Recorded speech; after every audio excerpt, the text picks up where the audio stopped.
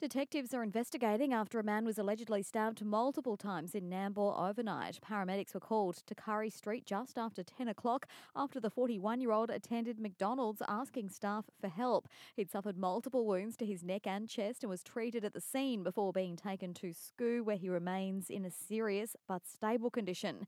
Detectives are still waiting to speak to the man in hospital to try and understand what happened in the moments leading up to his assault. They're appealing for anyone with further information or relevant CCTV or dash cam vision to come forward.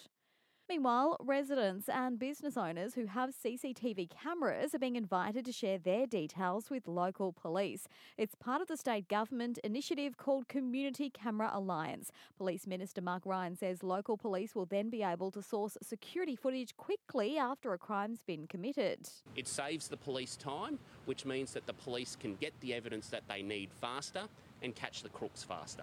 The CCA is set up securely and residents can easily opt in or out at any time. The alliance has been successfully rolled out across 16 areas in Queensland. There's a link to register on the QPS website.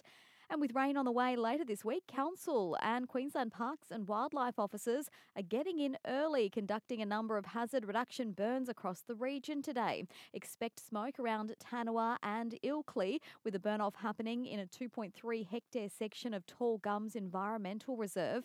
And a second burn is happening further north on Gari, which may result in smoke around some camping areas.